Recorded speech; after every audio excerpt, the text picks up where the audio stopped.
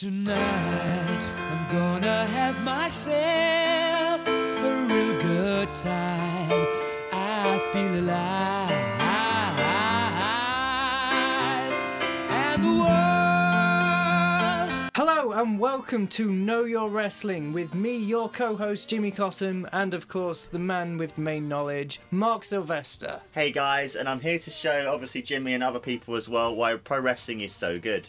Your screen has gone off. Hooray! We're 5 seconds in and it's gone wrong. And today, as it's episode 10, and obviously now Jimmy's the co-host, we thought we'd do something special where we can tell people why we love wrestling and who we like as well. And obviously with Jimmy being the co-host, I'm helping him get into wrestling, and because he's been my main guest, I thought, as he's been such a good guest, I thought we'll make him as the co-host, or technically my number two, if as it were, or like me and him are the host. Don't call me the number two. All right, then you are the A to my one. How's that sound? Yeah, okay. But I'd say see me more as the. We're kind of like the tag team champions. Yes, like you are the Smash and I'm the Axe when it's an old school team called Demolition, or here's the Matt and I'm the Jeff Hardy because at the moment Matt's the cooler one. So. Well said. Delete. Yeah, so basically, see me as the idiot of the wrestling community. I know very little about wrestling, or I certainly knew very little about it before I started doing these podcasts with Mark. I've actually become increasingly invested with wrestling. We watched the PvP for Mark's birthday a couple of weeks ago, and I was hooked. I couldn't not look away. It was really, really quite something. I was fully invested. I loved every minute of it. So I am on the way to becoming a wrestling fan. But there's still a few stuff that I don't know at the moment. So we've got a way to go. But hey, you can. And also with wrestling, as I said before in previous podcasts, same with like anything. It's so diverse and what you can show people that I could like. Obviously, we've watched ladder matches, tag matches. We've watched singles matches, women's matches, hardcore matches. We've watched such a diverse thing worth of wrestling that it's insane that there's thousands of things that you can watch. I mean, okay, some of the matches that we've seen and analysed have been a bit out there, haven't they? They've not been the most, I'd say, conformity. Is that the right word? Like they're not straight laced. They're not straight laced. They're not particularly. I don't want to use the word dull because dull isn't the right word. But then again, they're particularly. I mean, ladder matches and everything else that we've done, the map matches. They're a bit out of the ordinary, aren't they? They're a very concentrated view of how extreme wrestling can be. And also it just shows, I guess, as well how good the wrestlers are, like in the pay-per-view and other stuff, that with certain situations, because they use the crowd to be like, okay, this doesn't work, so try something different. So like every match, you can watch the same 3 matches by the same 3 wrestlers, like, or 4 wrestlers potentially, how many you have, and each match will be different because the crowd will be different. So they know to use, like, they might use move A in one town, they can use like move A in town C, then use like move D in town B, because it's always different because different crowds perceive different wrestlers in different ways, kind of thing as well. But obviously the main big spots will be the same. Like obviously the Sasha Banks match, you'll probably most likely have the double knees, or Steve Austin match, you'll have the Luthez press and the punches. But then other times it's always quite different. Yeah, I mean, I'm properly invested in this now. It's starting to become a bit more fluent with me. I know what's happening and I know what's going on, and I can pick up on things. And I've still got a long way to go, admittedly, but well, compared to you anyway, Mark.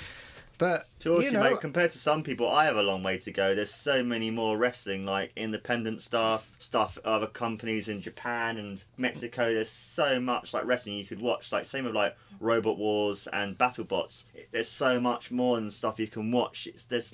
That's why the network's so good. You can, like, for the moment, they're doing it completely free to the end of January. So you can literally watch thousands upon thousands of hours of wrestling from all these different promotions, and you still wouldn't scratch the surface even after a week. It's really insane just how much there is. Because it's been around for hundreds of years. Wrestling? Been around since, like, definitely in the definitely either the very early 20th century or late 19th century. It's been around, but obviously it's evolved with technology and that sort of stuff as well. So yeah, it's been around for many years. Wow. But yeah, like I am just the tip of the iceberg at the moment. But I'm enjoying what I'm seeing. I really do. I really like seeing some of these matches, and the matches that you've shown me have been really interesting. And that's why one day we got to go to a wrestling event.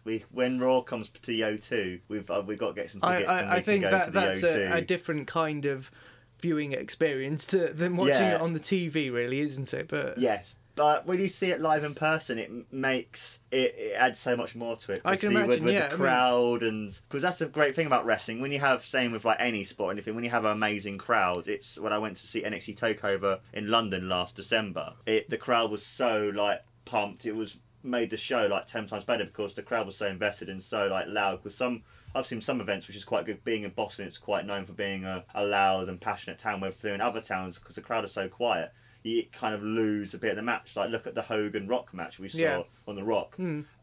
Pretty much that's a match which is going to be a podcast in the future, where pretty much we were watching it, and the crowd make that match from going from a 5 to a 10 because I find the crowd is like pretty much in a sense the third wrestler in a way, because they can make or break the match. Exactly. We have mentioned that in the past, but yeah, no, I totally agree with that. And no, it would be interesting to see what it's like being there and feeling that atmosphere, because it's the same with not just sports, but like music venues. When you're in the crowd, you just feel the vibes of not only like the band but everyone else in the. Yeah, and every little thing sounds much more louder. Like, exactly. And when the wrestlers themselves or any like bands or anything are playing or they hit the mat and stuff, it sounds so much more louder because you're in the arena. It's crazy, or in the building, or wherever you are, sort of thing. So yeah. But anyway, for this episode in the podcast, we're gonna kind of mix it up a bit because it's number 10. Didn't you say it is? Yeah, we're basically going to do like a history. So I want for every 10 episodes that I want to as well, we'll include Jimmy, where like seeing who he likes, and then seeing the next 10 episodes, showing him more people and sort of stuff like who he likes as well. Be quite interesting to kind of see his progression as well. Like, obviously this one's going to be about me and a bit about Jimmy, but then the later ones like episode 20 and 30 and stuff, I want to be mostly about Jimmy and see like after watching all these people, who stuck up for you, who you like, that sort of thing as well. Yeah, and then you can kind of see my progression into becoming a non-fan, essentially, someone at the very bottom, to someone who's then been slowly drip-fed like wrestling, and then watch me grow as a bigger wrestling fan. So I think that would be quite interesting. But today, Mark, it is about you. It is about what got you interested in wrestling. What are the highlights for you whilst you've been interested in wrestling for how long? How long have you been? Over 20 years. Over 20 long time. years. So I remember like going to see wrestling back in '92 at the Brighton Centre. 92. Yeah, when the Undertaker was there and Ric Flair and stuff. I remember saying when everyone was booing Ric Flair, I was going, "No, he's a nice man. Stop booing Ric Flair," because I was a big Ric Flair fan. 1992 was when I was born. Really? I was like 4 or 5 at the time. I definitely started either late 80s, early 90s. So I've been a fan for a long, long time. That makes you feel really, really old. But... So what got you into wrestling? What made it stand out for you as this is my favourite thing? I think it's probably because I love the larger than life characters, and also because I love it as a child and like growing up with it as well, and seeing all the different like variations and the evolution of wrestling are why I really like it. And what got me into it first, because my dad used to get these videos from like used to rent the different videos. I remember renting WrestleMania 5. Yeah. And I remember my brother watching it, and I remember coming into the room and watching it as well. And I remember like getting completely hooked on it. I loved, like, my first favourite wrestler of all time was Hulk Hogan. Even though he's kind of a bit, what he said was bad, but he's the person that got me into it. Yeah. I like the fact he was just larger than life, this man who was like built like a brick shithouse. It was had his like porn star handlebar mustache. Yes, porn star handlebar mustache. Had the great music, the great poses. Yeah, and I just love just the pantomime and the amazingness of these amazing people doing these amazing moves. And at the time, I didn't realise it was seen as not fake, but like predetermined. Because I hate it when people say it's fake, where in a way it isn't, because the injuries that they get are real, and so are like the amount of bruises and the horrible travelling they have to do. And it's just, well, it just something that I really like gravitated towards. And because there's so many different characters, so many different people that you can connect to, like everyone would have completely different, like you can have two people on the street and they might like a certain wrestler, but they would each likes other people as well. Like, Yeah. let's say, for example, me and you are big Hulk Hogan fans, but then you have someone else who likes the Ultimate Warrior or the Undertaker or Randy Macho Man Savage, and that's another thing as well. The people themselves were just so amazing. Like, the Ultimate Warrior was, like, looking back at it, it was crazy, but it was just so much fun, and the music, and you get really pumped, and you get really annoyed or really happy what's happening as well. Because I remember there's many times when I used to watch it, I used to get so pissed off that when finally the good guy finally won, it's like, yes, finally they won. I suppose that's part of the overall fandom of it all. You're waiting for the good guy to prevail in the end, and that's why you get so invested in it, and that's why I mean, for me, it's a bit hard to gauge that, because I'm not. I haven't seen like the entire packages and like from start to end, or I haven't seen a lot of them.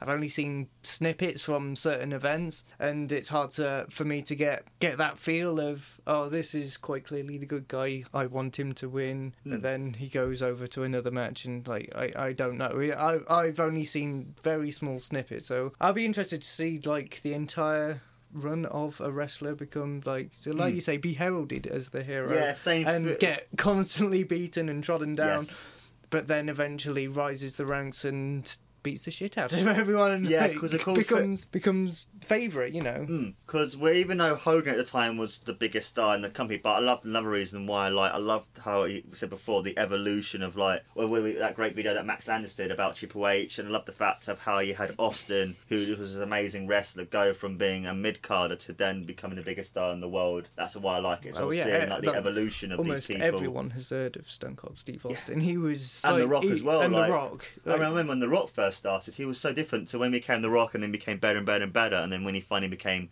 the people's champion and the crowd loved him, it's just like, that's another thing as well, just how amazing. And sometimes the matches themselves, you get so invested and so like, oh my god, this match is so good. Like, people have had like tears of joy whilst watching it, and it's one of those things that it can, like, I've shown you some really good matches like before, and you can see, like, even when Max Landis, going back to that video that we saw, that it is one of those things that when wrestling is good, it is fucking amazing. Yeah. Like, you can literally lose. There's been some times where I've lost my. Then again, being there live as well definitely helps. But you can lose yourself, and you can be like, oh, I remember being like, it's another really big thing, being at WrestleMania 29 when CM Punk fought The Undertaker, and we thought, oh my god, Punk's going to win it. And then when Undertaker kicked out, everyone was like, fuck, it's just one of those things where, like, even talking about it now, I can remember being back there and screaming my head off, losing my voice, and just being so invested. It's just like, it was just so good. It's same with like anything, like Robot Wars, or when we were watching Robot Wars, like you with Robot Wars, or football or anything like that. You get so invested in the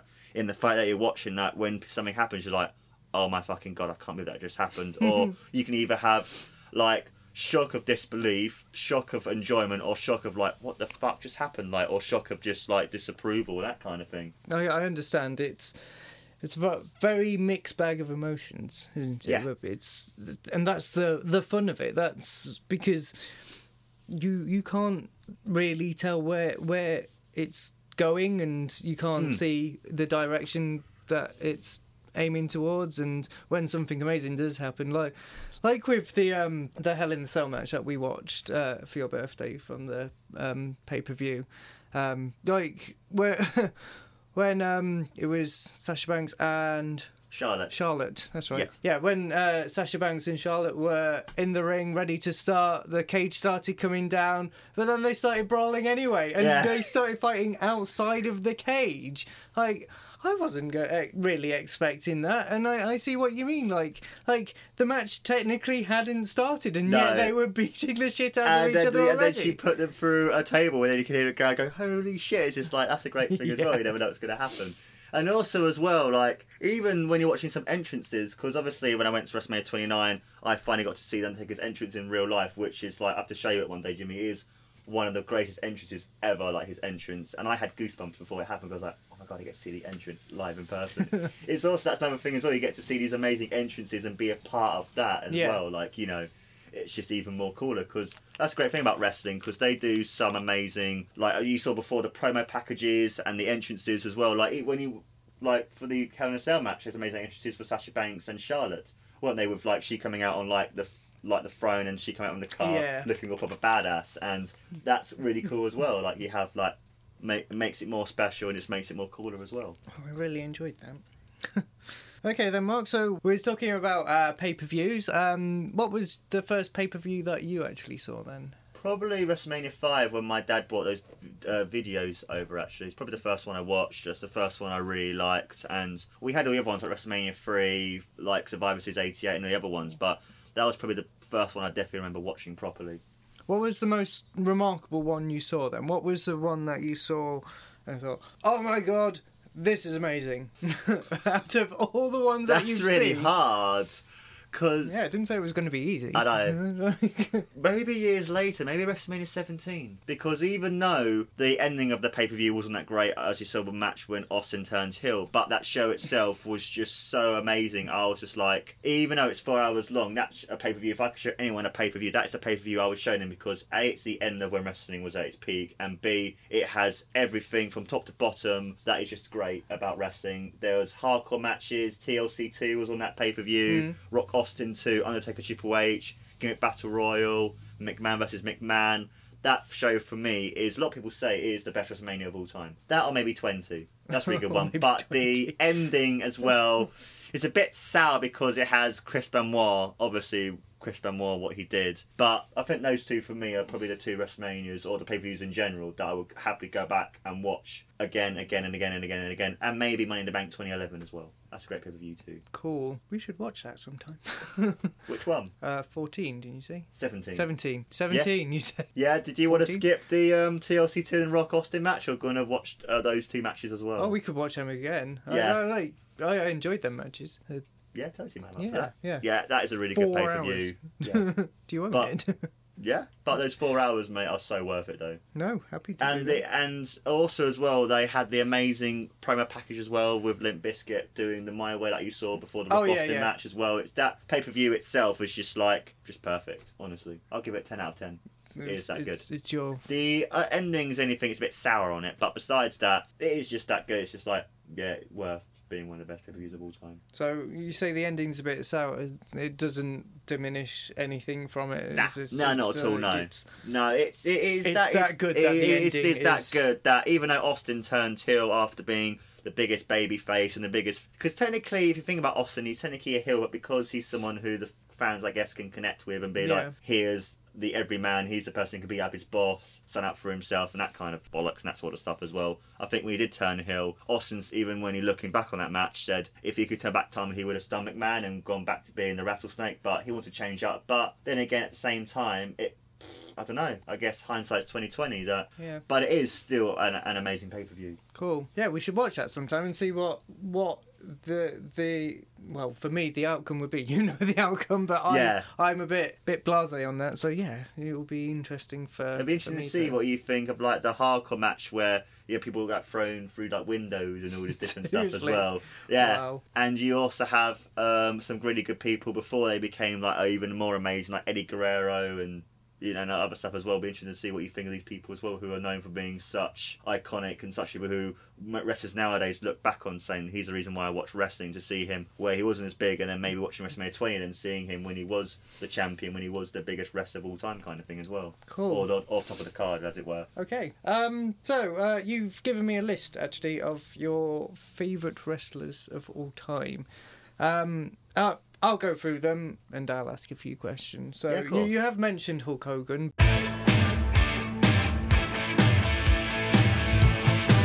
What fundamentally is the reason why he is your favourite wrestler? Probably because he's the one who got me into wrestling, and he's the one who I connected to. And I guess when you're a kid, I think everyone was a Hulk Hogan fan when you were a child, because he's the one. It's kind of like looking back, even with Austin, when you're a child, you connect, like, I guess, more of these people, and you have more of that sort of like I guess it's more of a nostalgia, because he's the reason why I like wrestling, and I guess without him I might not be as interesting as I am now, because he's like the larger than life figure. He's that person who you would see everywhere, like on TV magazines and on TV shows, and he's just someone that his promos are really good. You can feel like connected and invested towards him. Nowadays, he's not as good as but he's just one of those people that I just will still be a Hulkamaniac for the rest of my life, even though he's lied and said a few things he shouldn't have done. But it's one of those things, isn't it? You still have that, I guess, that strong connection and that strong, I guess, nostalgia with the first person that you really like. I think of him more than the other four. It's more of I like him as a wrestler, and I enjoyed his promos, and I want to go back and watch his stuff. I really enjoy it, like when we watched that match against The Rock. Yeah. But I think it's more a nostalgia kind of thing, if that makes any sense as well, with Hulk Hogan. Yeah, I mean, how do you feel about like the controversies surrounding Hulk Hogan now? I mean, he's been stricken from the Hall of Fame, hasn't he? He came off really quite badly for in the wrestling community, didn't he? Yeah. And what was it ultimately? What kind of, because I know there's all this controversy surrounding like Gorka and like leaked sex tape and all that. And they leased him using the N-word quite a lot. Is that the only reason why he was stricken from all of his... Yeah, the sex tape was not, but because there's a video that leaked online, because obviously Gorka didn't want him to sue them, so released a video of him basically saying the N-word quite a lot. Oh, okay, so it was a result of one and the other. And okay. But he ultimately won it, but I think he might go back to WWE. But then again, it's just one of those hard things, because even though in my mind I'm still a Hulkamaniac, and I can kind of forgive him for what he did, but at the same time, and he understands that he was very apologetic, and I kind of feel a bit bad for him because it was filmed in private. Obviously, when you're in private, sort of thing. But at the same time, which I'm glad that he himself has condemned what he said, and he himself has gone back and saying, I was in a really dark place, I didn't mean to say what I said. But it's quite funny, isn't it? Because he's a celebrity. Like, even people who are big Hulkamaniac fans, even people still are like saying, yeah, we still love you, Hulk, because... It's a bit like people don't condemn for what Jeremy Clarkson did when he punched a producer. But people were still fans, and there are like countless of celebrities who've done bad things, and but people still... and I guess as well with Hulk Hogan, because of the thing with the nostalgia, he's the one that everyone remembers why wrestling about him might not be as mainstream or as big as it is now. Maybe that's another reason why people may be more forgiving for him, because they see where if he wasn't around, same with me, like I might not be a wrestling fan, or people that might be a wrestling fan, or wrestling might be dead by now. Wrestling might not have picked up, and because it was so big in the 80s, they even had Cyndi Lauper appear on it. They joined it with MTV. It was like that rock and roll wrestling in the and then it became really, really big. Yeah, so it is a bit of a shame that Hulk Hogan is a bit tarnished, let's say, at the moment. But I kind of feel with him, I think there might still be a bit, but I kind of think time might heal us, I suppose, as well, because they mention him more nowadays, and you can hear his voice on the network and stuff as well. So maybe it's cut him. So some people are saying he might be back at WrestleMania. So he is slowly coming back. How old is he? How old is nearly 60? Is he really? Yeah, he's had lots of back surgeries because of it. Because his movies, The Leg Drop, for someone who never really did anything on his, it's amazing that him landing on his bottom with his legs constantly seriously hurt his back. He was saying he wished he did a different finishing move, like a clothesline or a bear hug, which would have been more suited for his muscles, and he was just it was quite funny. That's where his bulk is rather than down on his legs, but that's quite interesting actually. Yeah, because he's had about 7 or 9 back surgeries because of wrestling. Okay, next in your list is Owen Hart.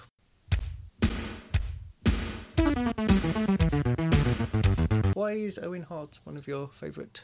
Just because him and Bret Hart were the two Hart brothers who were really big in the 90s and became. But I always connected more to Owen. I liked him because in real life Owen Hart was such a cool guy. He would play these pranks, and there's some amazing Owen Hart stories about his pranks and stuff. And I loved him as a wrestler, even though most of his career he was a bad guy or a heel. I just really liked him, and when he finally turned face, I was like, yes, finally Owen Hart's a good guy. I can be more you can back him without feeling. And I think being a younger brother as well, I think I may be more connected towards him because he was a younger brother, and sort of and I had that kind of thing. And also when the day that he died, it was literally one of the worst days, I guess, in a way, in wrestling, where when I heard when he died, I actually cried because I was such a big fan.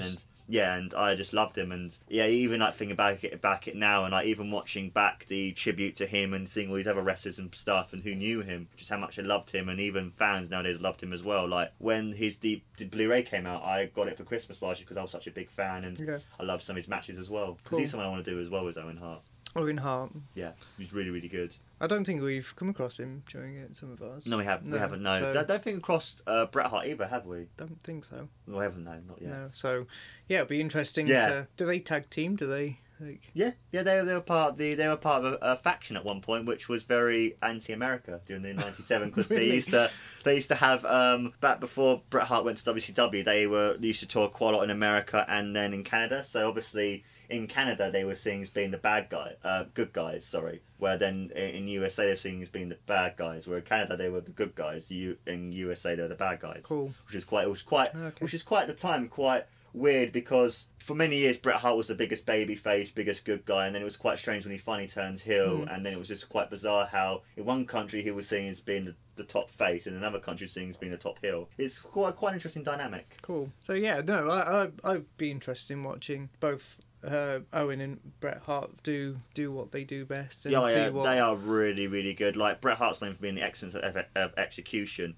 And then Owen Hart was more of Owen Hart was one of the first real high-flying, more the first kind of cruiserweighty sort of style wrestlers, like the ones you see do like the more flashy moves and stuff, which is, he was really, They ever really good. fight Owen each Hart. other? Yeah, they had, in my opinion, Sibling rivalry. Yeah, they had a massive feud for a good year. They had one of the best cage matches ever of all time. Yeah. And they had one of the best, or the best, opening match to a pay-per-view at WrestleMania 10. Oh, can we see some of them then when we do an Owen Yeah, Hart of course. match? Yeah, The other two matches I want to show you is that match and the steel cage match, and then another match some other years as well. Cool. Yeah. Let's do that. Let's watch that on another episode. Yeah, definitely, man. I'm up for that. Anything else you want to say, or should we move on to the next one? Move on to the next one. Okay, so the next one you've got on your list is the only person who can bring down our new 45th elected president. Yes. The only one who... God bless you, Stone Cold Steve Austin. Yes, God bless you. The only person to stun a president. Yes. So yeah, Steve Austin.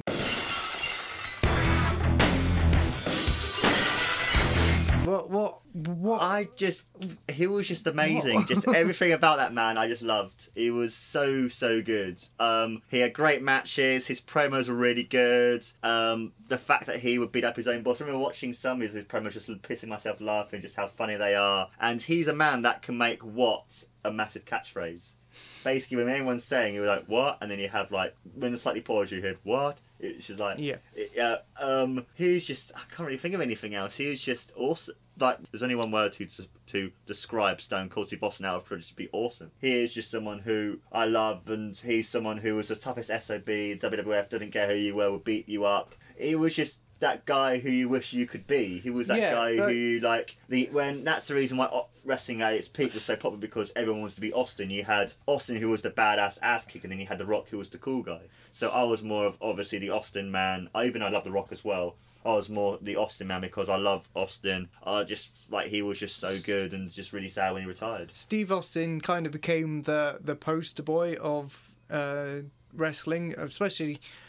this is from what I gathered during the 90s, like when wrestling was quite popular amongst like me as a school kid, and I know who Steve Austin is. I knew he was a wrestler, and I knew he was good at wrestling. Yeah. You know, he became the ultimate wrestler during that period, and that legacy has kind of continued on to make him.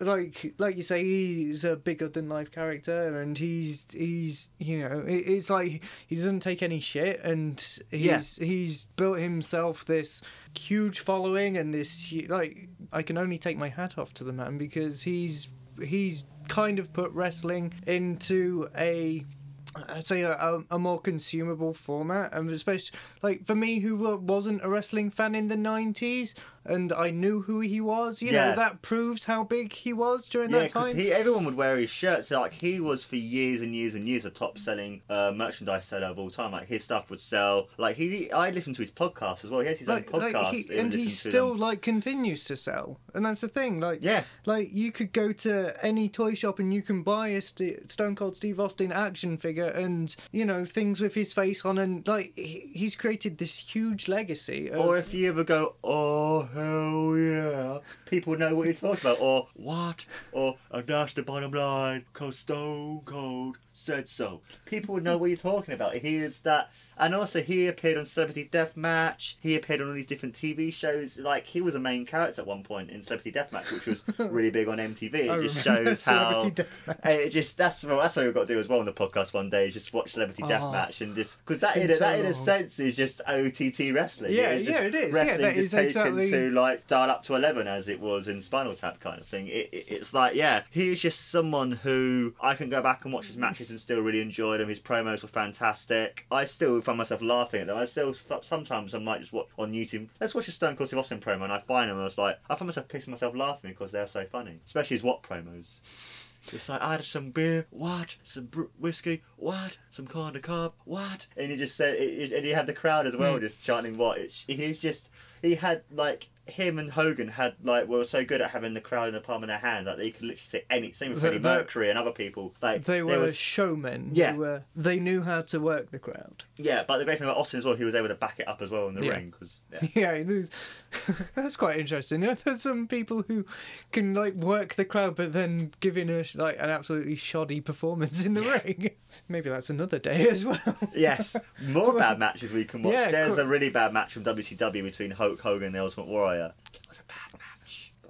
But yeah, like Steve Austin, he's still at the forefront of like being one of the biggest names in wrestling, and you know, he's done things outside of wrestling, and he's continuing to pull the fans. Like, And he's got a new show on Dave, hasn't he? Yeah, he has.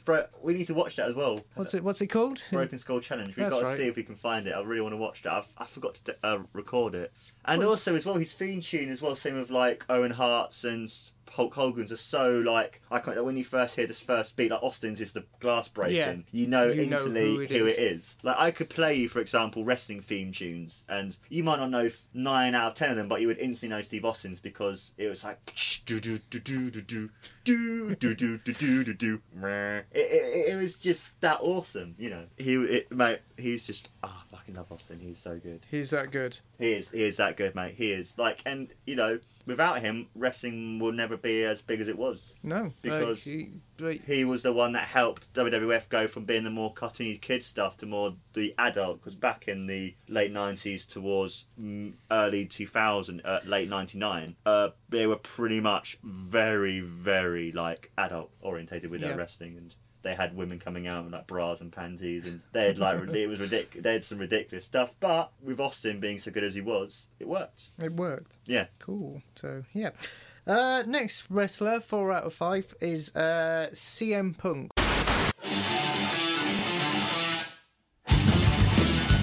What drew you to CM Punk? I guess Larry liked his character. His promos were really good, and he was just fantastic in the ring. Like when he retired and left WWE back in 2014, and now is a UFC fighter. It was just kind of sad because I've always liked Punk, and I like his straight edge lifestyle. I like the fact as well he was so good with his whole straight edgeness that he can either make it to use it to being the biggest face or the biggest heel. Like he was so good as part as the straight edge savior of the masses. Like he would like dress up. Not dress up, but he looked like Jesus with like the really big beard and the really long hair. Yeah. And he would like condemn the fans of being like, you fans are idiots for drinking, you fans are idiots for smoking, you fans are idiots for taking drugs. And he was just so good on the microphone, like that he could like basically make any match seem really important. And some of his matches as well have been really good, like when he was in the Independents, because I remember watching him back in TNA and Ring of Honor and stuff before he came to ECW/WWE, and just how good he was. And when he finally came to WWE, it was like, finally, yes, he's actually being shown on the big stage stage, the biggest promotion ever. And it was just like, he's just a really good wrestler and a really good promo man. So he's retired, has he, from wrestling? Yeah.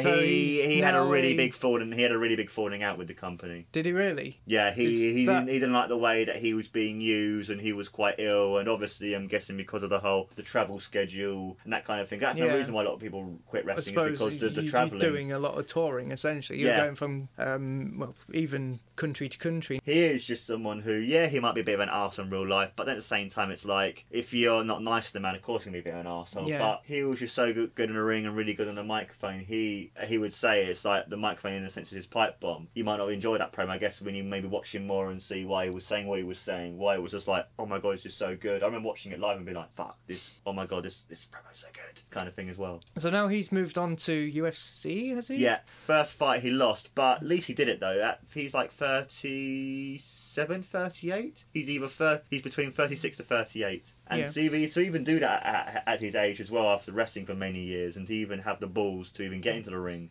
is pretty good. So, I mean, like, I'm not so big up on the name CM Punk. I don't really know that much about him, but you constantly speak of him as like this ultimate wrestler almost. He's in your top 5. He was. Like, I like my hoodie that I wear with the straight edge fists and the with the one that looks like a Chicago flag. Yeah. That's a CM Punk merch and stuff. Like the hoodie I wear quite a lot. You know the one I mean. Is he a bit underdogish then? He is a bit, because obviously he isn't jacked up to the gills at the time. They were more. He's quite a small man, isn't he? Yeah, and all the tattoos as well. I think that's Exactly. probably why he felt like he had to fight his way to, like, a lot of people didn't really care about him. He wasn't even fired at one point, but Paul Heyman was like, no, I want Punk. He's really good. And then basically, I think because of maybe Vince seeing how good he is on the mic and how good he is in the ring, then maybe people feel like, actually we have to respect him more. And then the summer of Punk, and then when he became, because he was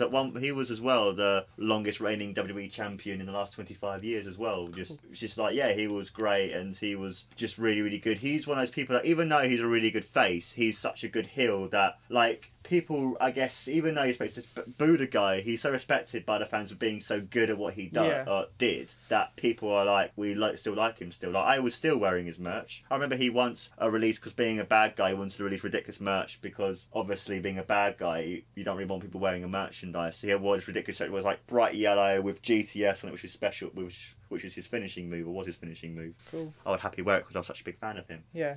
Right, and finally, last but not least, because how can you go this long without speaking about the woman on your T-shirt, or should I say many of your T-shirts, Mark? Only 3, Jimmy. Only 3. Only 3 at the moment.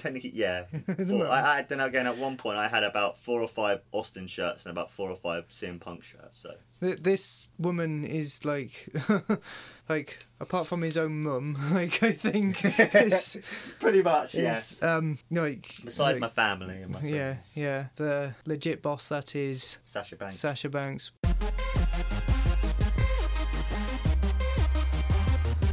Why are you such a big fan of Sasha Banks? I think it's because, like, even though I like her character, I actually think I connected more to her as an actual person. I think that's probably why I like her so much, because obviously nowadays you have, like, videos out there, people behind stage, and I guess in a sense kayfabe is kind of dead. I think connected to her because I was saying to another friend of mine why I like her so much is because I really like her as a person, and I think because of how, like, in real life she's quite geeky, she's quite funny, and generally just a really nice person. I just think I connected to her more, and then obviously then being really good in a ring and really good on the mic, I just connected to her more, and I think that's probably why I like her so much, because which is quite weird, because most of the time I like wrestlers for their wrestling character, but I like her more because of what she is like in real life, rather than, and also she's really nice interacting with the fans. I've had her retweet my stuff and like my stuff, and I've had her interacting with me before, and she's just a really nice person who is also fantastic in the ring, and had, in my opinion, the best match of 2015, and has some really good matches this year as well, and she's just the only wrestler who I've actually really liked and connected to, who was more for their real life persona rather than their wrestling persona. That's quite interesting, because Yeah, I mean, Because I'll be honest, like her wrestling character is someone I really wouldn't connect to. It's more of the sort of the more hip hop, yeah, I kind of more sort of understand that. thing. Yeah, Where in real life, because she's quite geeky, she's into like the anime video games and that other Yeah. stuff. She loves Sailor Moon and like listening to her. Sorry, and listening to her in interviews, and in a sense, I kind of maybe another reason why I kind of maybe see myself in a way in her, because she's someone who's been a fan for years and finally did it. That I guess is another reason why I like her a lot as well. And she is someone who has amazing matches, and like that match showed you when she had against Bailey was so good. Another match against Bailey, and it's just like it's just really weird. Like for her, like all the other wrestlers, I like them. Obviously, we don't really know what they were like in real life. We just saw them as being these characters, but with her, because I saw her in interviews and on videos and stuff, I just connected to her a lot more. Cool. Is there any other reasons why, or is that just? I probably think that's probably the reason why. I think that's probably the first reason why. But secondly, would probably be more because of how good she is in the ring. Because I mean, I understand that the entire facade with wrestlers, you know, like their personas in the ring is probably completely the polar opposite of what it is outside of the ring.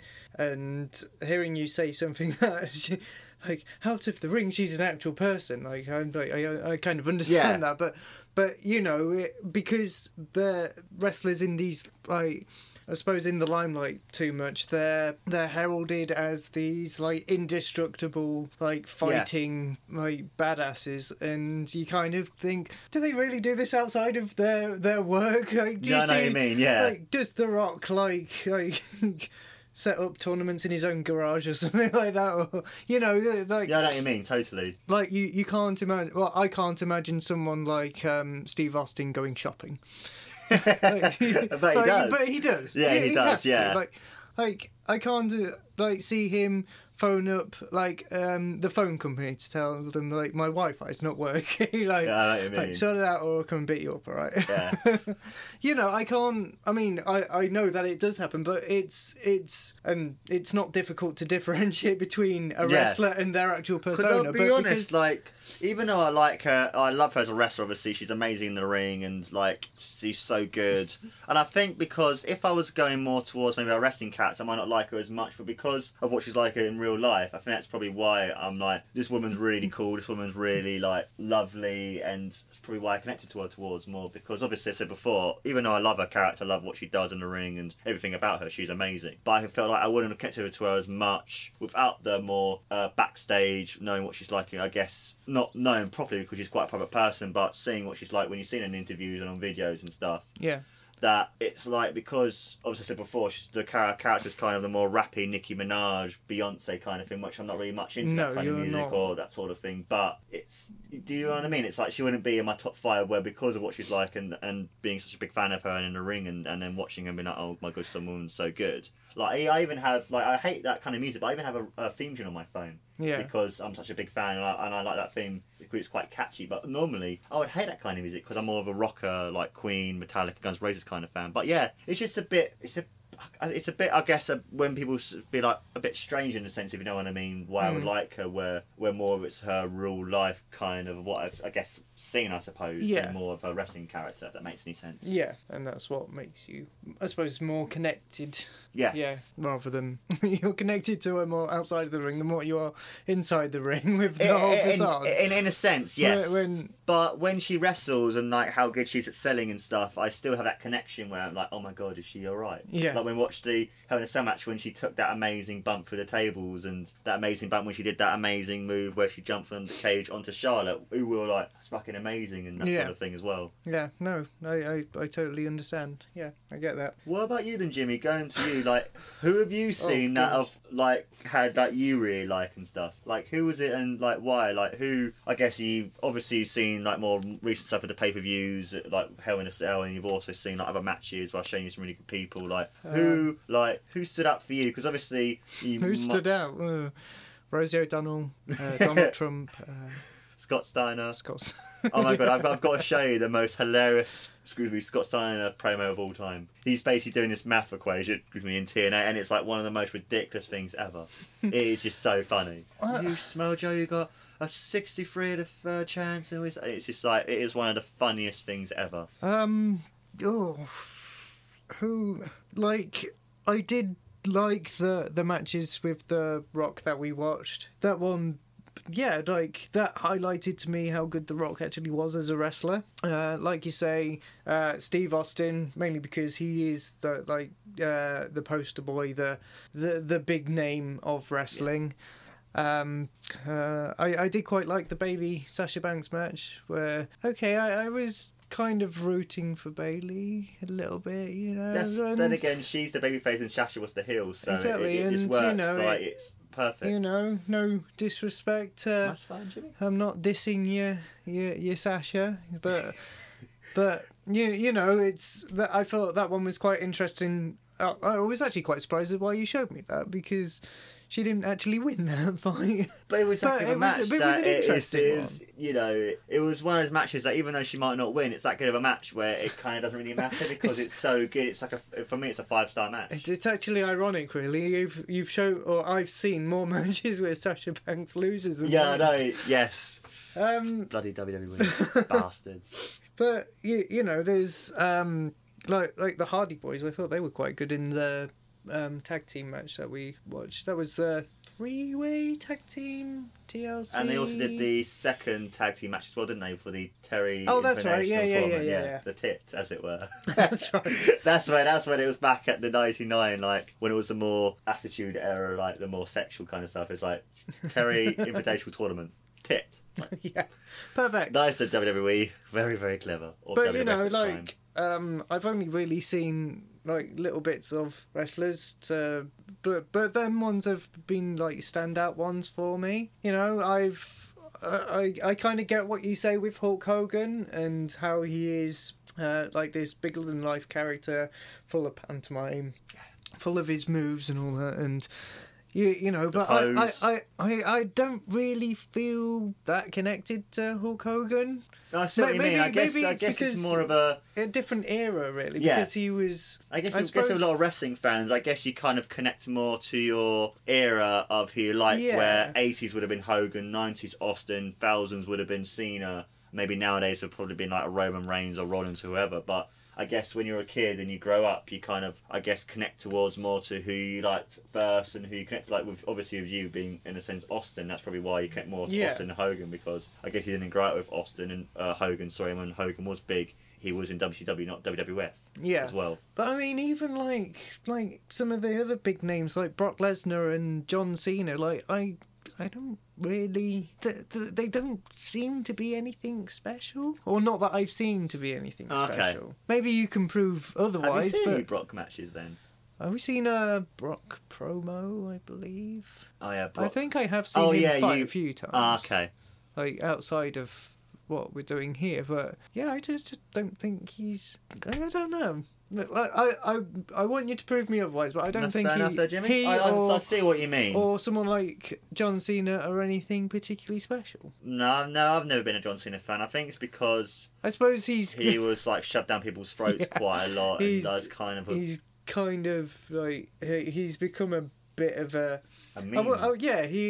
Exactly. I wouldn't say a joke, but like the thing no one takes him a bit... Well, I get the impression that no one takes him seriously. No, I think it's a thing with him because I think everyone knows he's probably going to win.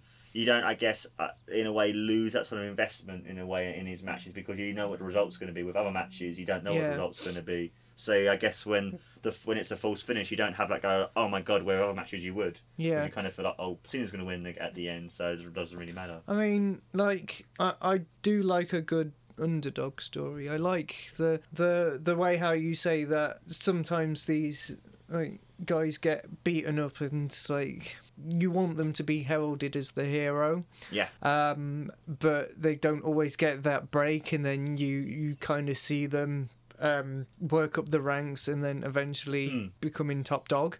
And I think the reason why you're probably as well looking at it in a sense where Hogan and Cena in a sense were the Superman, where in a way Austin was more, I guess, the Batman kind of thing. Yeah, but in that sort of way. But I suppose because a lot of people joking, it's not as much as nowadays, but Cena was known as Super Cena for many, many years because he would literally be beaten down, 2 moves, 5 moves of doom, and then he would win. And he would win. Yeah. But like it's, I mean, when you see like an underdog that you connect with, and they rise the ranks and they eventually win Like Bailey. something predominant. Like, does that make you feel that they're still an underdog though when they win something, or do you still feel connected if they don't win? I mean, I only say this because it's a bit 50-50. I kind of guess it's mostly to do with how they're booked. Like, if they're booked in the right way, then you would. But if they're booked in the wrong way, then I guess you would kind of maybe lose that connection, if that makes any sense. The only thing that I can also as well, some fans are very, very petty. Like, when they finally get what they want, they then move on to someone else and forget about that thing as well. So yeah, I can understand that. But the only thing that I can connect it to, right, is going back to Robot Wars, because that's kind of a combat sport. Oh yeah, definitely. It is. It's completely. It might be my favourite robot in Robot Wars was a robot called Hypnodisc, right? And Hypnodisc would constantly destroy the competition. You know, leave other robots in bits and pieces, and Hypnodisc never ever won, and they are forever cemented to me as an underdog. You know, they were this powerful, but they never actually got to the top of anything. And you know, it kind of makes me think, but one day they could do it. But then it kind of makes me think, well, if they do win one day, will they be an underdog? Yeah, I know what you mean. That fighting up the ranks, would that be worth anything to, like? It's one of those things, isn't it? Like, when it finally happens, it's like, you kind of lose. Yeah, you lose a little bit of the magic. I mean, you're happy that they're champion, but you're kind of, are you left in the position where you think, oh, actually, I prefer them as the underdog. I prefer them with a little bit of weakness. It depends on the crowd as well. Like, even though some people might kind of be seen as an underdog, like, they might be so loved in one town compared to another town. Like Bailey, when they were back over here in the UK in Glasgow, she was so popular that everyone was singing her name and singing, "Hey, hey, Bailey, ooh, I wanna know if you'll be my girl." They were singing it for like 10-15 minutes, and it's just like that's another thing as well. Like, when they finally get the thing that they want, I guess it also depends on the person and the crowds as well, doesn't it? As well, sometimes. Well, it's one of those interesting things, isn't it? Like, people's perceptions of things when it finally happens, like, either go like, "Shit, really that happened?" or they might like, "Yes, finally that happened," and then carry on. Yeah, exactly. Because I guess reality might not always perceive like, what's the word I'm thinking of? Like, not imaginary kind of thing, isn't it? Like, sometimes real life represent. because reality might not represent what they thought something might happen or be like, sort of thing as well. Like, yeah, I mean, to me, an underdog is always going to be better than someone who constantly wins, because they are seen as a bit more human, and they don't have they have weakness, and they show that they're that everyone has weaknesses. If you were to enter the ring and fight your way through and like constantly win and win and win, it's like, are we sure we've not just entered like like some fighting machine into a wrestling ring, and he's just like some sort of Terminator, you know? That's one of the reasons why everyone resented Roman Reigns for a while, because they felt like he was, same with Cena, being shoved down their throats and being pushed and being used too much. Where they think other people should deserve it more than him. Oh, that's quite interesting. Why did you make this podcast? Why did you want to specifically cater for those who don't know? People like me. Why did...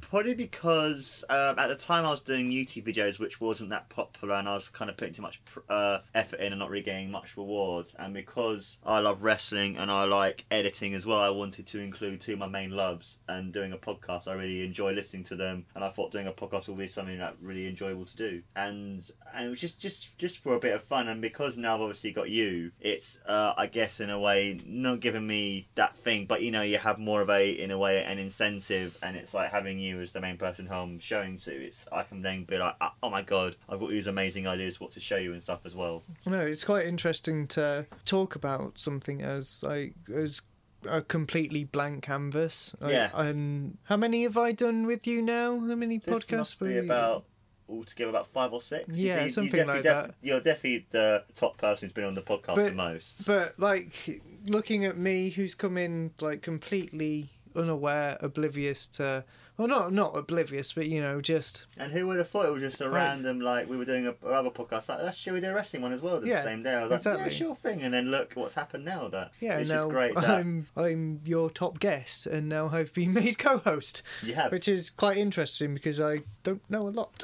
Right. That's the point. I am the person you are catering to for. Yeah, this I am podcast. pretty much. Yes. I am like the everyone out there who doesn't know or wants to know more. And I am the representing of the people. Which is why, in a sense, I think it was quite good. I showed you the good stuff and the bad stuff. Then you can see, in a sense, why when it's really good, like why it's so good. Like you wouldn't just show, if you were the Robot Wars podcast, just the best Robot Wars. You showed them the bad stuff and the good stuff. Then you can see actually this is when it's not that great. But when you see stuff that is really good, I guess it makes you appreciate it more. Which is another reason why I like doing it with you, because I get, even though with other people I've shown them just the good stuff, I feel like with you maybe have a more connection towards it more because you've seen the really shitty stuff and then you've watched the really good stuff at the same time and been like, actually it's really good and you enjoy it more. Yeah, I mean, as much as the bad matches were bad, they were entertaining. Yes. The Donald Trump Rosie O'Donnell match was, even though it was absolutely shite, we were taking a piss. It was more entertaining because we were taking the piss out of it, and we were just having a laugh. The entertainment was what we were saying away from the match rather than and then the first match was just that was just a match, wasn't it? It was just like, yeah, that was odd. That was very odd, but hey ho, it is wrestling for you. You have some really odd shit and you have some amazing shit. It's just really bizarre sometimes. Is there any? I haven't come across anything that's been particularly in the middle, like particularly boring. There's been a few very boring matches. Yeah, cool. And yeah, so how do you wish your podcast to go in the future? What direction? Hopefully that A, will get some money from it, and B, that will hopefully do it as a full-time career. Full-time career podcasting. Yeah, because a lot of people get really good money doing podcasting, so I thought that would be quite a cool thing to do. Just like do it where we can just like watch like wrestling, and maybe because I guess harder with like, because some people actually podcast for a living and they do like 2 or 3 podcasts a week. Not obviously get that many, but at least do one a week, and also we can go to different conventions to do with wrestling and do different panels and stuff. I reckon that I want to be like the Live Audio Wrestling, the Steve Austins of the world, the Art of Wrestling, the OSW review of wrestling, the Attitude Era podcast. Like obviously we're getting there. We're getting people listening to it. We're getting quite a lot of views and stuff. The most amount of views I've had at one episode so far is 300 with the Sasha Banks episode with me and Tony, and it's just nice to see people liking our podcast and hopefully become more and more popular. I mean, do you see yourself branching out into any other sort of, like, is it solely podcasts? Or I mean, you said that you used to do video editing, but it didn't really get much traction. Yeah, and like there's nothing more that. Do you solely want to do podcasts, or would you think about going back to videos maybe at a later point, or probably just podcasting? Because I think I enjoy it more because with the podcasting, even though there's editing involved and everything else, I like it more because I am doing it with someone else. I'm not very good when I'm speaking by myself because you've got no one to feedback to you, and you kind of feel more not nervous, but if you know you're being recorded. Well, at the moment it kind of feels we're just having a conversation, but we're just recording. That's exactly what we're doing. And also, I kind of feel like I don't have to be perfect, and if I make a few mistakes, and like there's been a few times where I might have mumbled or I might have said a word a couple of times, that I leave it in because it's a natural thing rather than having to make sure it's so perfect and so like blah blah blah blah blah blah blah blah blah, that it kind of, I guess by doing the videos it kind of became a bit in a way methodical, if that makes any sense. Like methodical in a way that I kind of feel like I'm sort of more editing more towards I have to do it rather than enjoying it more, where when I edit the podcast I literally edit it where I'm looking at the different sounds. I have it mute and then I listen back to it, and if I notice something doesn't sound right I delete it, but otherwise I leave it in. And then if I notice a few gaps where I hear myself breathing quite loudly, I'd take that out.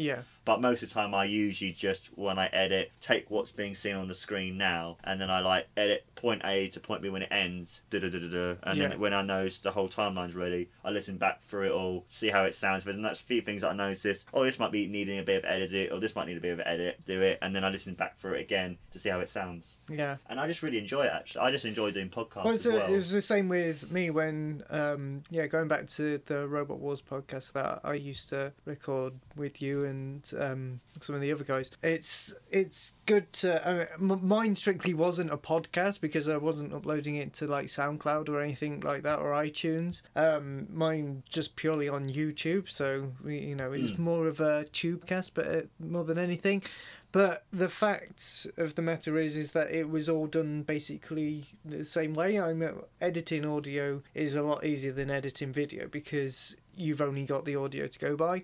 Whereas with video, you've kind of got to you've got to be synced up first, and then you've got to see what visual matches the audio, and then like a visual thing might not match what you say in the audio, or the audio might not match what's being portrayed on the screen, and it's harder to put the two together. So I get where you're coming from with. But I'll be honest, I still enjoyed doing the video editing and stuff, but I think I prefer doing this more because, in a way, I guess enjoy it more, and I feel like because it's more of a podcast, it can be as long as it needs to be, where I've noticed with some YouTube videos, if you do it too long, people lose interest, and it's just something that hearing other people do it as well, I just really wanted to do it. I mean, a podcast you can put on in the background whilst you're doing something else, and it's there. That, like, I've listened back to some of our podcasts and like just done. Yeah, I have as well. I've listened to some of ours as well. I love listening to our podcast. It's listening back to it just in the background, and I'm still taking on what's being said, but I'm not watching anything. I'm not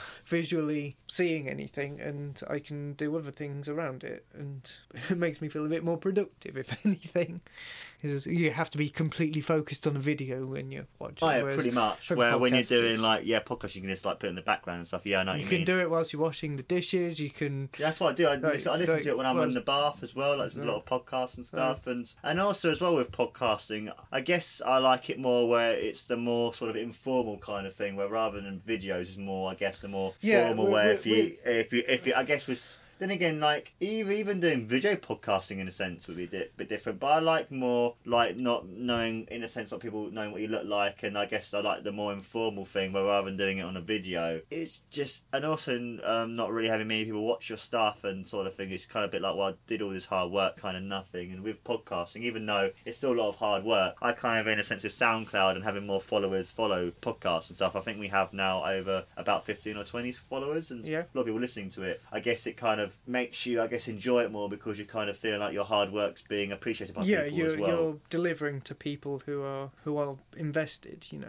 whereas you can't really see that on like other mediums, like on YouTube you get your number of views and I mean you get subscribers, but like all manner of people can drop in and out of videos at whatever time. Pretty much, and also there's so many different people who do it as well. Like sometimes it's insane just how many people like have videos on YouTube. Like 10 years ago it would have been easier to get subscribers. Nowadays you're lucky to be seen because it's just there's so much, and it is a bit of a, I wouldn't say a hard market to get to, but there's not really much call, really, is there, for a lot of wrestling? I mean, I can only think of a few podcasts that have come to me from different sources on wrestling, but this one's a bit unique in the fact that it's called Know Your Wrestling for a reason. There's no one... You say at the beginning of episodes to show like starting out fans and long-term fans why wrestling is so good. It's more of a history lesson to wrestling rather than like a strict review. There's another podcast like it called How to Wrestling, where this guy who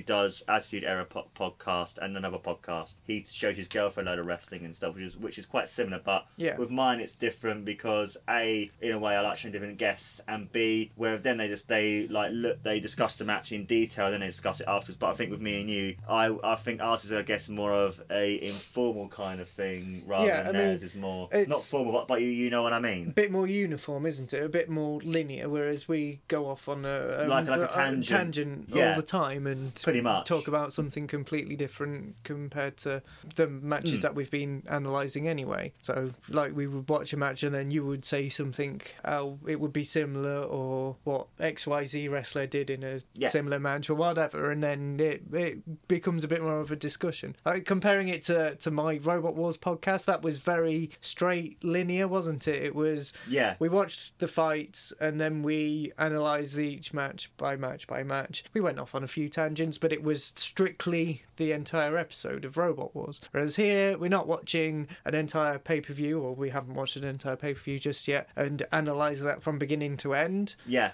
Which is something that we could do. That'd be quite interesting, actually, when we do a pay-per-view. Like, how would we do it? Like, I guess would we then discuss, like, maybe even match by match, or be like, Jimmy, what do you think of the pay-per-view in general? Then what moments in the pay-per-view stood out for you? Would you, I don't know, it'd be interesting to see how you did, because you're looking at a whole pay-per-view with like about 10 or 11 matches. Yeah. Would you, like, it'd be interesting to see if we finally do a pay-per-view, like how we would do it. And also when we do pay-per-views, we want to do like other people do, where they look at a timeline, where we can look at a timeline from when Austin comes back from his neck surgery in like September 2000 all the way to WrestleMania 17 to see him coming back, and then to see when he finally wins Royal Rumble, and then at WrestleMania 17, like the build up and the, you know, I guess in a way the struggle and the sort of the thing as well about Austin becoming, I guess, the champion again, if that makes any sense. Yeah, but like the things that we watch and the things that we analyse haven't been strictly modern. Like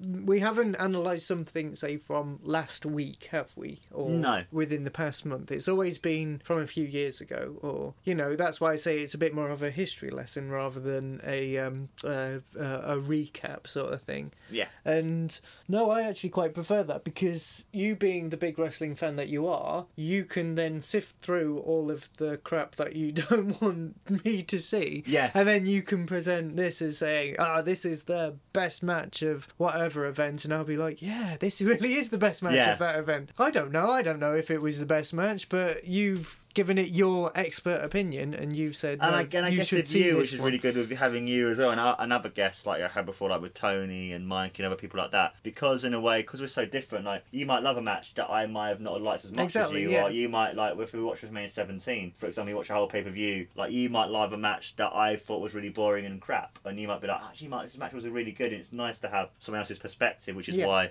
wrestling is so good in a way, same Road Wars and anything else, where people have so many different types of perspective and who they like and what they don't like. That it's quite nice to that sort of thing as well. Exactly, yeah. Anything else you want to say to... No, not really. No, anything else you want to mention at all, Jimmy? Like anything in that you might want to say? Obviously, being on the podcast 5 or 6 times and being like the person who's like getting more into it and being the co-host, like is there anything you might want to mention or anything at all? Or... No, I mean, I said it earlier, it'll be quite interesting to document my rise of fandom, I suppose. You know, starting out as a non-fan and then see me at the end of it. Wearing the merch. Wearing the merch. We're like, Mark, I want to get an Austin 316 shirt. All right, Jimmy. And it's like sending you the link, or you get a rock that says Just Bring It on the back with the Brahma ball. It's like, Kat, get what? Guess what? What is it, Jimmy? I got a Just Bring It shirt. Yay! But I'm still a long way to go from there. Oh yeah, totally, man. I know exactly what you mean. I went years and years without ever buying a wrestling But you know, like I'm starting to know wrestlers. I'm starting to know terminology and like different phrases and all that. You know, I know how it's starting to work. And you know, as someone who went into it completely straight faced and just watched wrestling, they probably wouldn't have found it as interesting. But if they hadn't known the terminology and hadn't known, you know, the little bit of knowledge that I have gained from these podcasts has made it more interesting. I know something else we could do one day. Like obviously, with you being a really big, or both of us being a really big fan of Robot Wars, and then also obviously not being a fan of as Robot Wars as you are, and then also UFC, we can maybe like compare and contrast between the three, because they are like three things of being quite in a way combat sporty. And we can like compare how, in a sense, even though they might be quite similar, they're also very different at the same time, and just see how. Yeah. Because a lot of people say, in a sense, how the UFC is in a way like the new wrestling / boxing, because it's so popular. I mean, like look at that Conor McGregor. I mean, he is literally in a way like a perfect wrestling heel, because even though he's really good and a lot of people like him, he's someone that people want to see beaten up because he's also a dick. If that makes sense as well.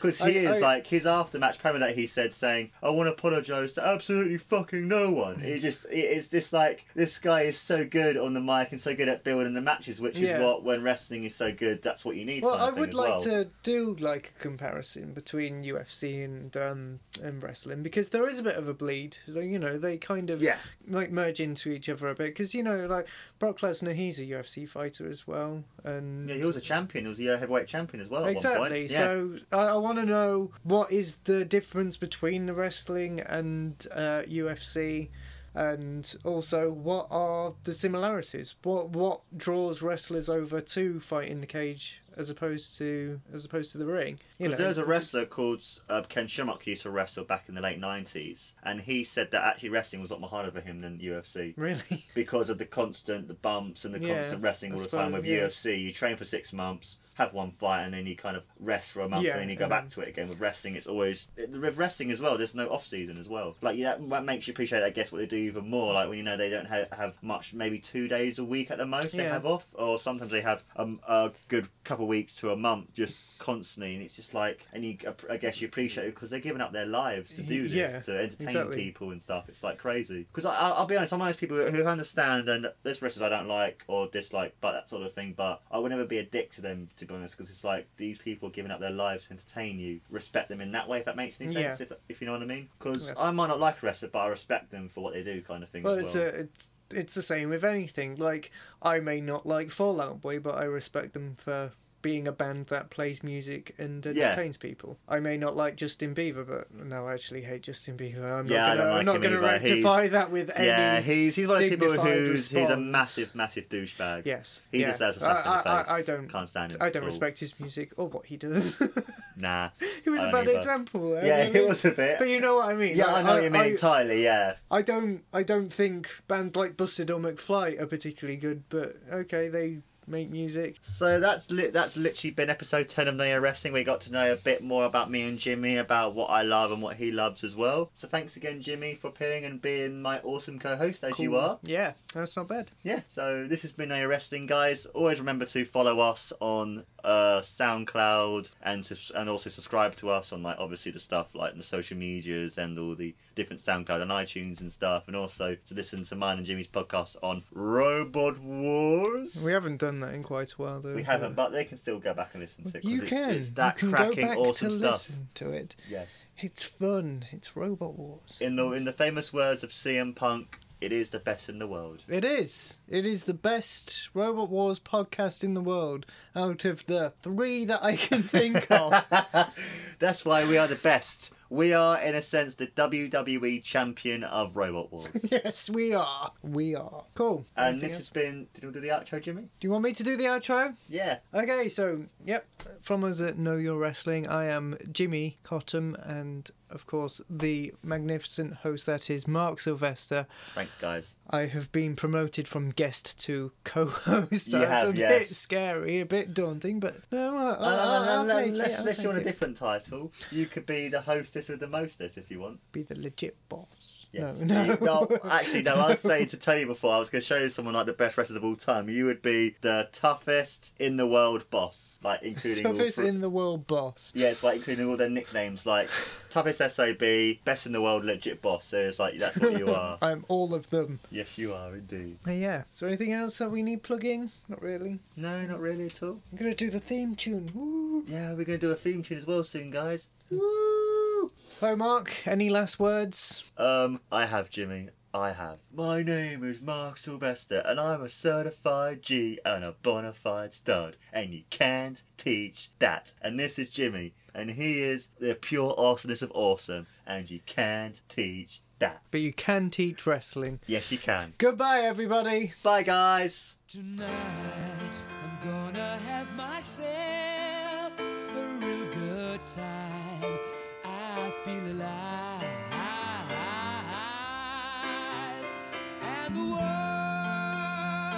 I'll turn it inside out. Yeah, I'm floating around in ecstasy. So don't stop me now. Don't stop me, 'cause I'm having a good time, having a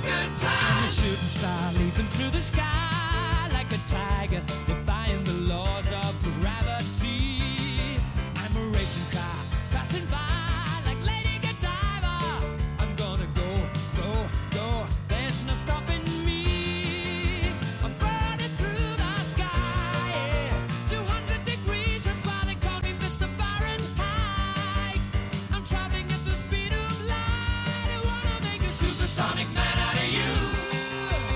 Don't stop me now. I'm having such a good time. I'm having a ball. Don't stop me now. If you wanna have a good time, just give me a call. Don't stop me now. I'm having a good time. Don't stop me now. Yes, I'm having a good time. I don't wanna stop at all. Yeah. I'm a rocket ship on my way to Mars on a collision course. I am a satellite. I'm out of control. I'm a sex machine ready to reload. Like an atom bomb about to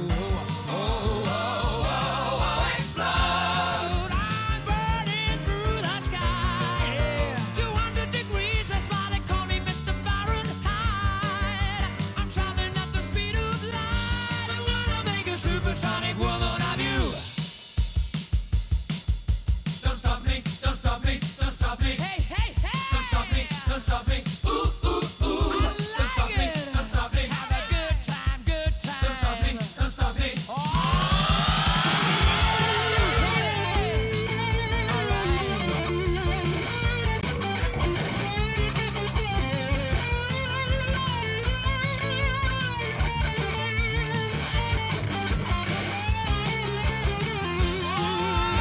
burning through the sky.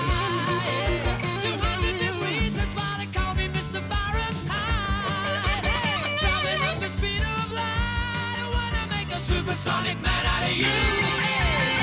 Don't stop me now. I'm having such a good time. I'm having a ball.